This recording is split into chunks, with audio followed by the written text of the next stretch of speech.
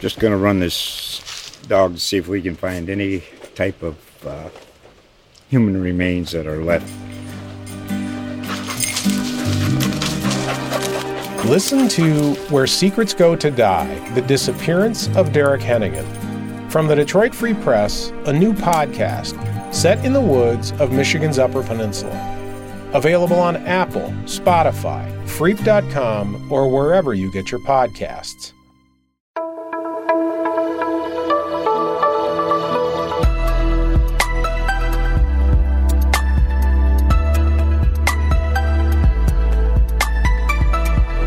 Hi, I'm Mark Woods, Metro columnist for the Florida Times-Union, and we're back with another Page One podcast. And today I have Denise Amos, our education writer, because she spent how many months working on the superintendent search? When did it start? Well, I would say that it started as soon as Dr. Vitti decided to leave, which was officially May of last year. The school board initially thought, well, we need somebody to step in as a leader, so we're going to decide really quickly on an interim. Right. And they did that within a couple of weeks. I mean, it was very quick.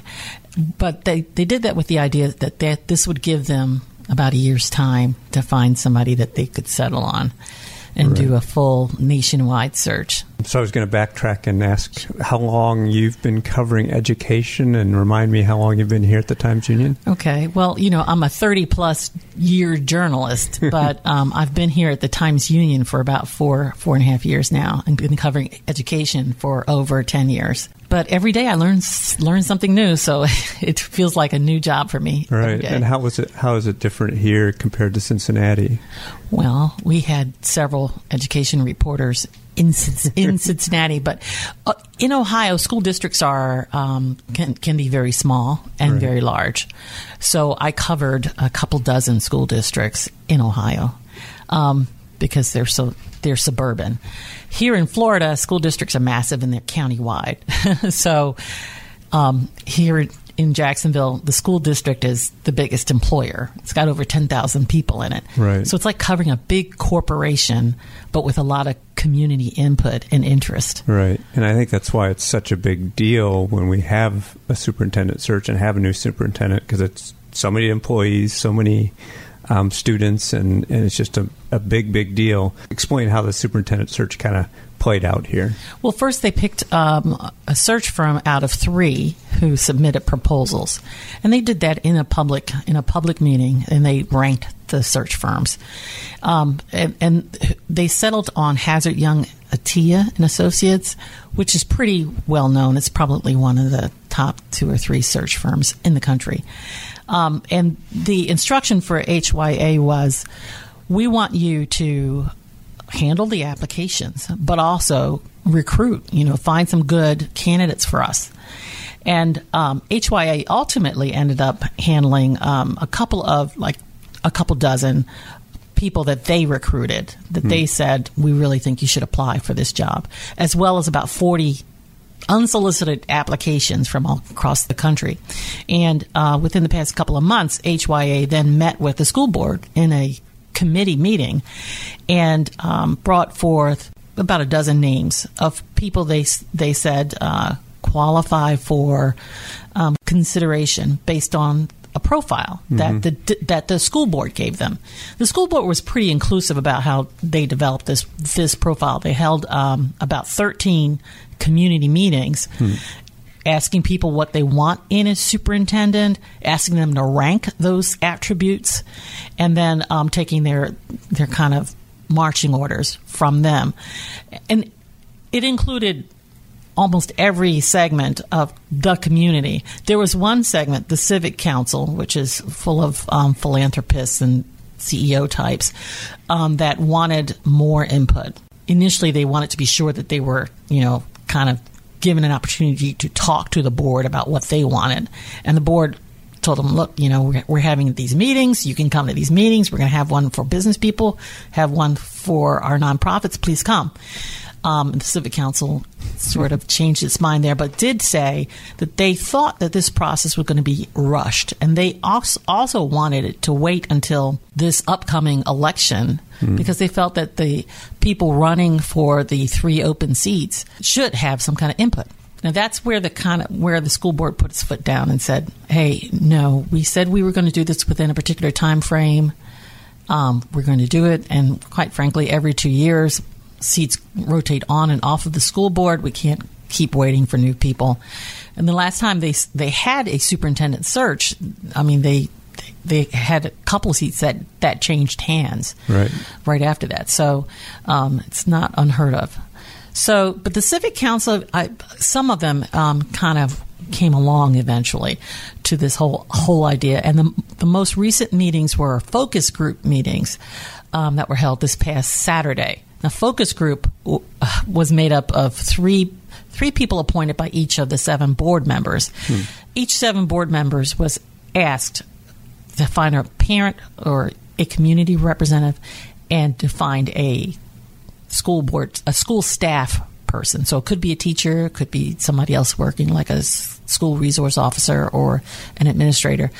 And to also keep in mind that, you wanted to have people representing the community at large, not just particular community groups, but the whole. So you had a wide variety of people on those focus group panels who came, and each one picked questions that they were going to ask, and each had to ask one question of all 5 semifinalist candidates. And the idea was to make it fair and give all the candidates equal opportunity to answer questions that admittedly have to be kind of generic, not necessarily tailored to the particular candidate. Right. So, and this was all done live streamed. So anyone could watch it on the internet or on TV, and the district posted videos of the interviews on their website afterward. I was talking with one board member who said that she was watching it from home, and she was watching it with at least 300 other people. So it was pretty open. Right. So some of the community meetings were very sparsely attended, but maybe that doesn't completely illustrate the engagement, because in this, I watched some of the things online, but I wasn't there in person. There's a couple of points to that. I think one of the reasons that some of the community meetings were sparsely attended is because they followed bigger community forums that were held a few months before on strategic goal setting for the district. People showed up for that, and I think that they sort of felt like, well, they were asked, what do you want in a superintendent at those meetings? Right. So there was that. But in addition to that, the district held a survey that it was an online one that ultimately involved about 1,000 responses. So 1,000 people had some written input into setting a profile for a superintendent before they even had the forum. So and that was interesting to look at. Like, do you want somebody who's a big change agent? Do you want somebody who's going to maintain the status quo? It wasn't just open-ended questions. It was kind of try and lead you to think out the process. I thought the survey was pretty good and interesting. It was. In the smaller meetings, people who were in the audience were allowed to respond to those kind of survey-like questions with clickers. And this was done by a second search firm that's locally based. And you could see the results instantaneously fascinating. in answer to those questions. And I think that people felt that was a pretty fair process, too. So. Yeah, I was struck by, what I wrote about for Sunday was after, I know I'm comparing an interim search to a permanent search, but after JAA's interim CEO coming out of nowhere, how elaborate this search and how much the public was involved. And even if some of those meetings didn't get big crowds, there was that opportunity for input. And, so hopefully when JAA moves ahead with its permanent search, maybe they've said that maybe they will borrow some of the ideas from what Duval County Public Schools did. So now I guess move ahead. So they narrow it down to a final 3. Right. They had 5 semifinalists, and they narrowed that down to 3. But they did that after the focus group meeting, after those people met face-to-face with the 5 semifinalists and filled out forms, just kind of really open-ended questions about what they thought about the candidates. They were not allowed to rank them, But I will say this, that of the 5 candidates, only Dr. Green got 21 positive forms. It was really uncanny. In fact, a couple of people said, I'm ready to hire her now. When can she start? Yeah, and I wanted to get to her, the eventual, she's chosen Diana Green. What, I guess, tell people about her and explain what you think appealed to the board about her. All right. One of the big requirements that for the superintendent profile that came out of the public meetings was most people wanted someone with seat experience as a superintendent. And that could be a superintendent, or that could be someone who was interim, or somebody who was a deputy who ran a large part of a school district. All 3 of the finalists fit that role, but 2 of the 3 were actually sitting superintendents. Dr. Green was interesting because she had run 2 districts prior to applying to this job. She was Marion County's deputy superintendent who became an interim. And she then ran for that position. It's an elected position. She lost the election, and then she started applying for superintendent jobs elsewhere. She applied in Manatee, didn't get hired in Manatee. Someone else was hired, but that gentleman hired her as his deputy. So then when she stepped into Manatee, she was pretty much running a lot of the operations, or some of the day-to-day operations for that school district. But that school district had a divided board, and apparently there were problems with the superintendent's, some of his decision making. There were rifts between him and the board. So within a year or so, he kind of stepped back. He kind of resigned, and she became the acting superintendent. So she'd been an interim superintendent in 2 districts. And then, of course, when it came time to search for a superintendent, the majority of the board said, we have one, let's just keep her. And that's how she ended up in her current position permanently. During that time, she managed to turn around the finances of that school district. When she came aboard, they had a negative fund balance. Now, your fund balance is the amount of money that you have to keep on hand in case of emergencies. And it's something that's, the state requires that you have 3% of your operating revenues as your fund balance. Well, they had a negative one. And in Florida, if you have a negative one, the state can take over your operations. And the state was about to take over theirs. So she had to kind of get to the point where she was spending less money than she was taking in. And so that meant sizable cuts. She managed to cut the budget there without massive layoffs. She just reorganized the place.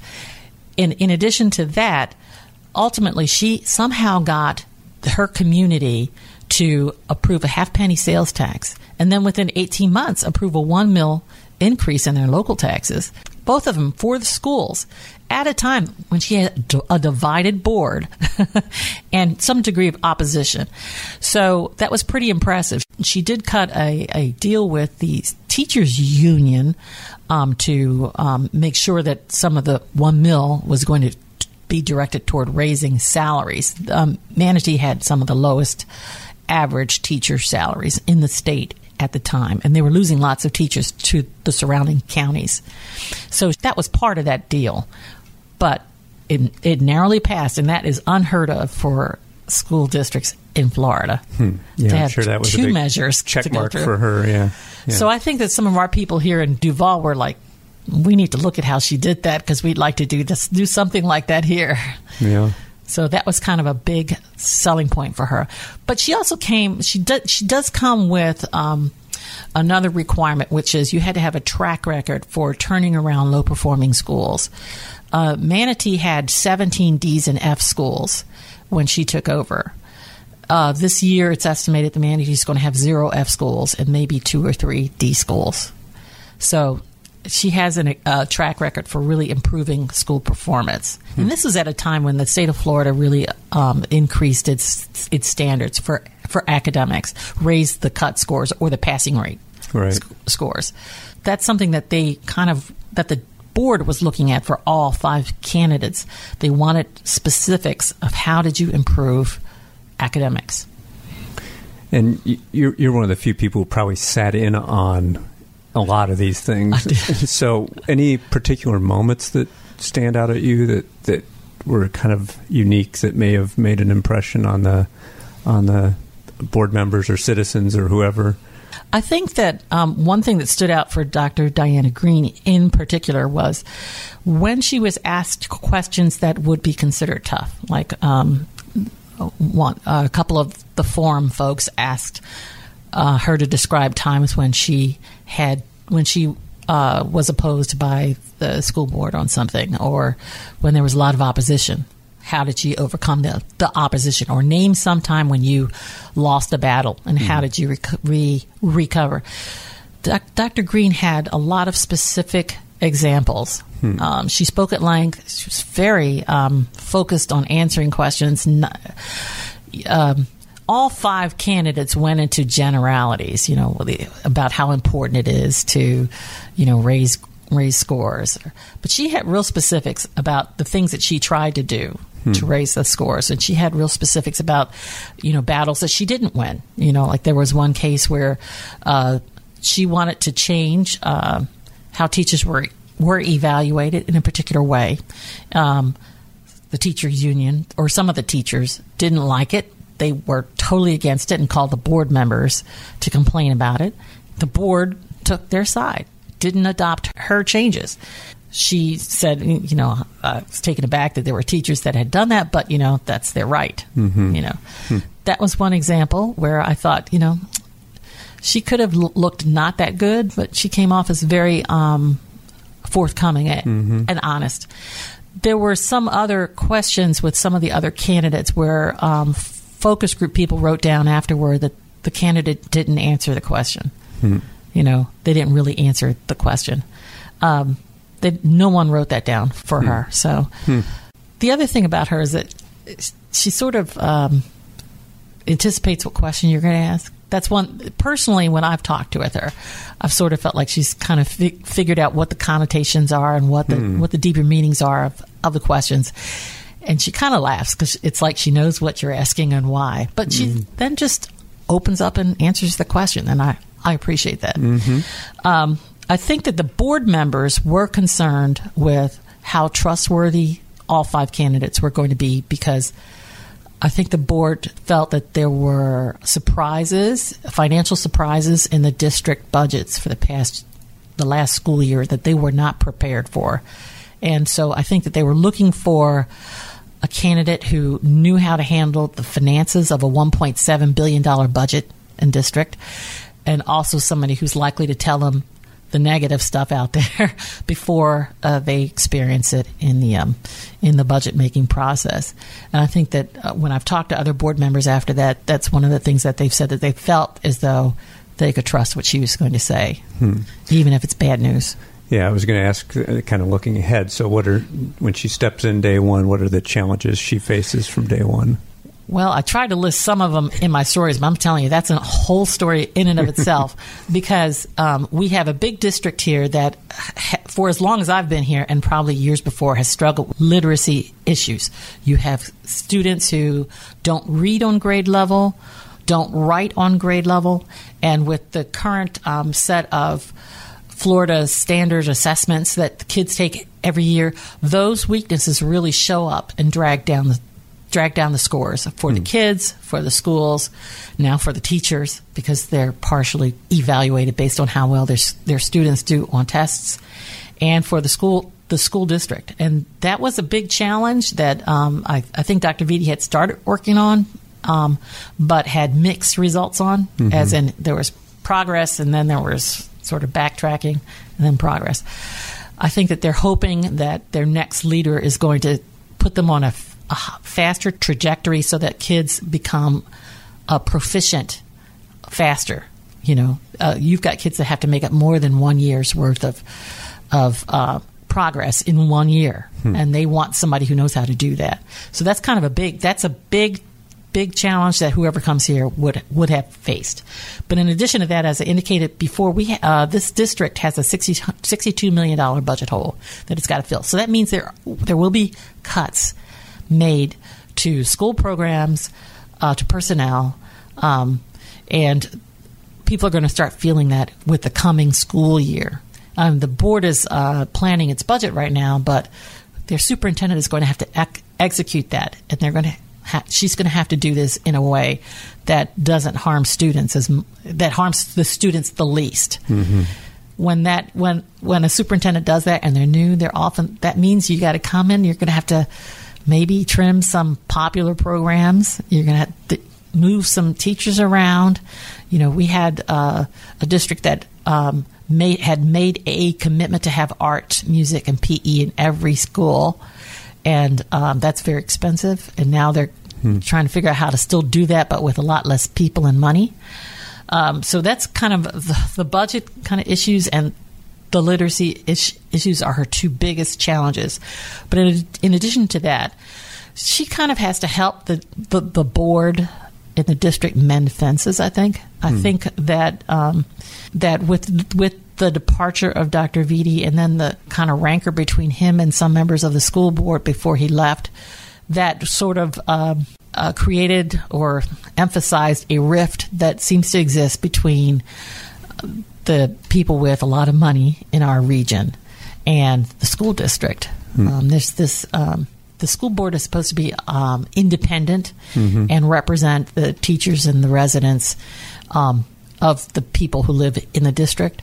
But sometimes over the years, there have been tensions and times of disengagement between the business, some people in the business community and some people who are in the big foundations, and the school district and its leadership.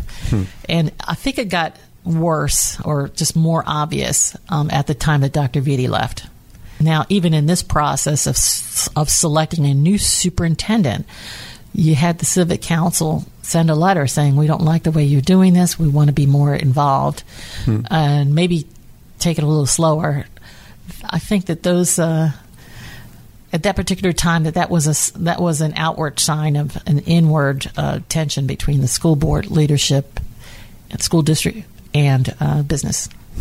Yeah, that was one leaders. Of the kind of the question I was going to end with was kind of, it seems like this is a recurring kind of soap opera that we start off with the honeymoon and things are good, and that there seems to be inevitable kind of fallout between superintendent and school board, and there's all these different factions, and it doesn't serve anybody well. I mean, are you hopeful that this maybe will be different?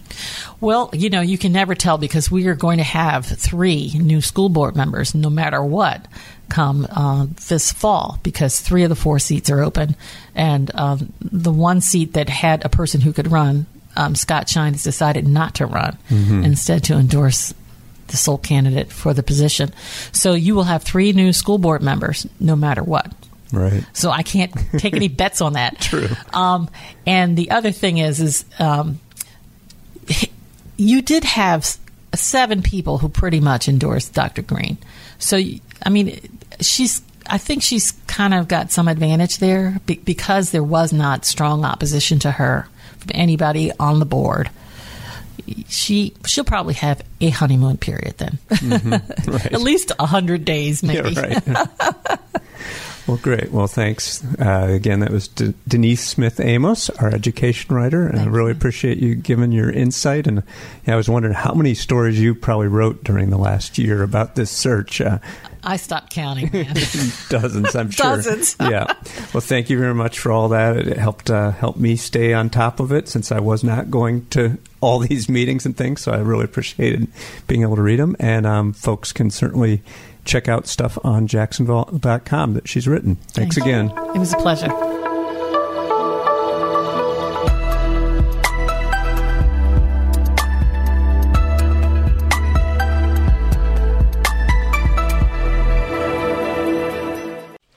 Just going to run this dog to see if we can find any type of human remains that are left. Listen to Where Secrets Go to Die, The Disappearance of Derek Hennigan. From the Detroit Free Press, a new podcast set in the woods of Michigan's Upper Peninsula. Available on Apple, Spotify, Freep.com, or wherever you get your podcasts.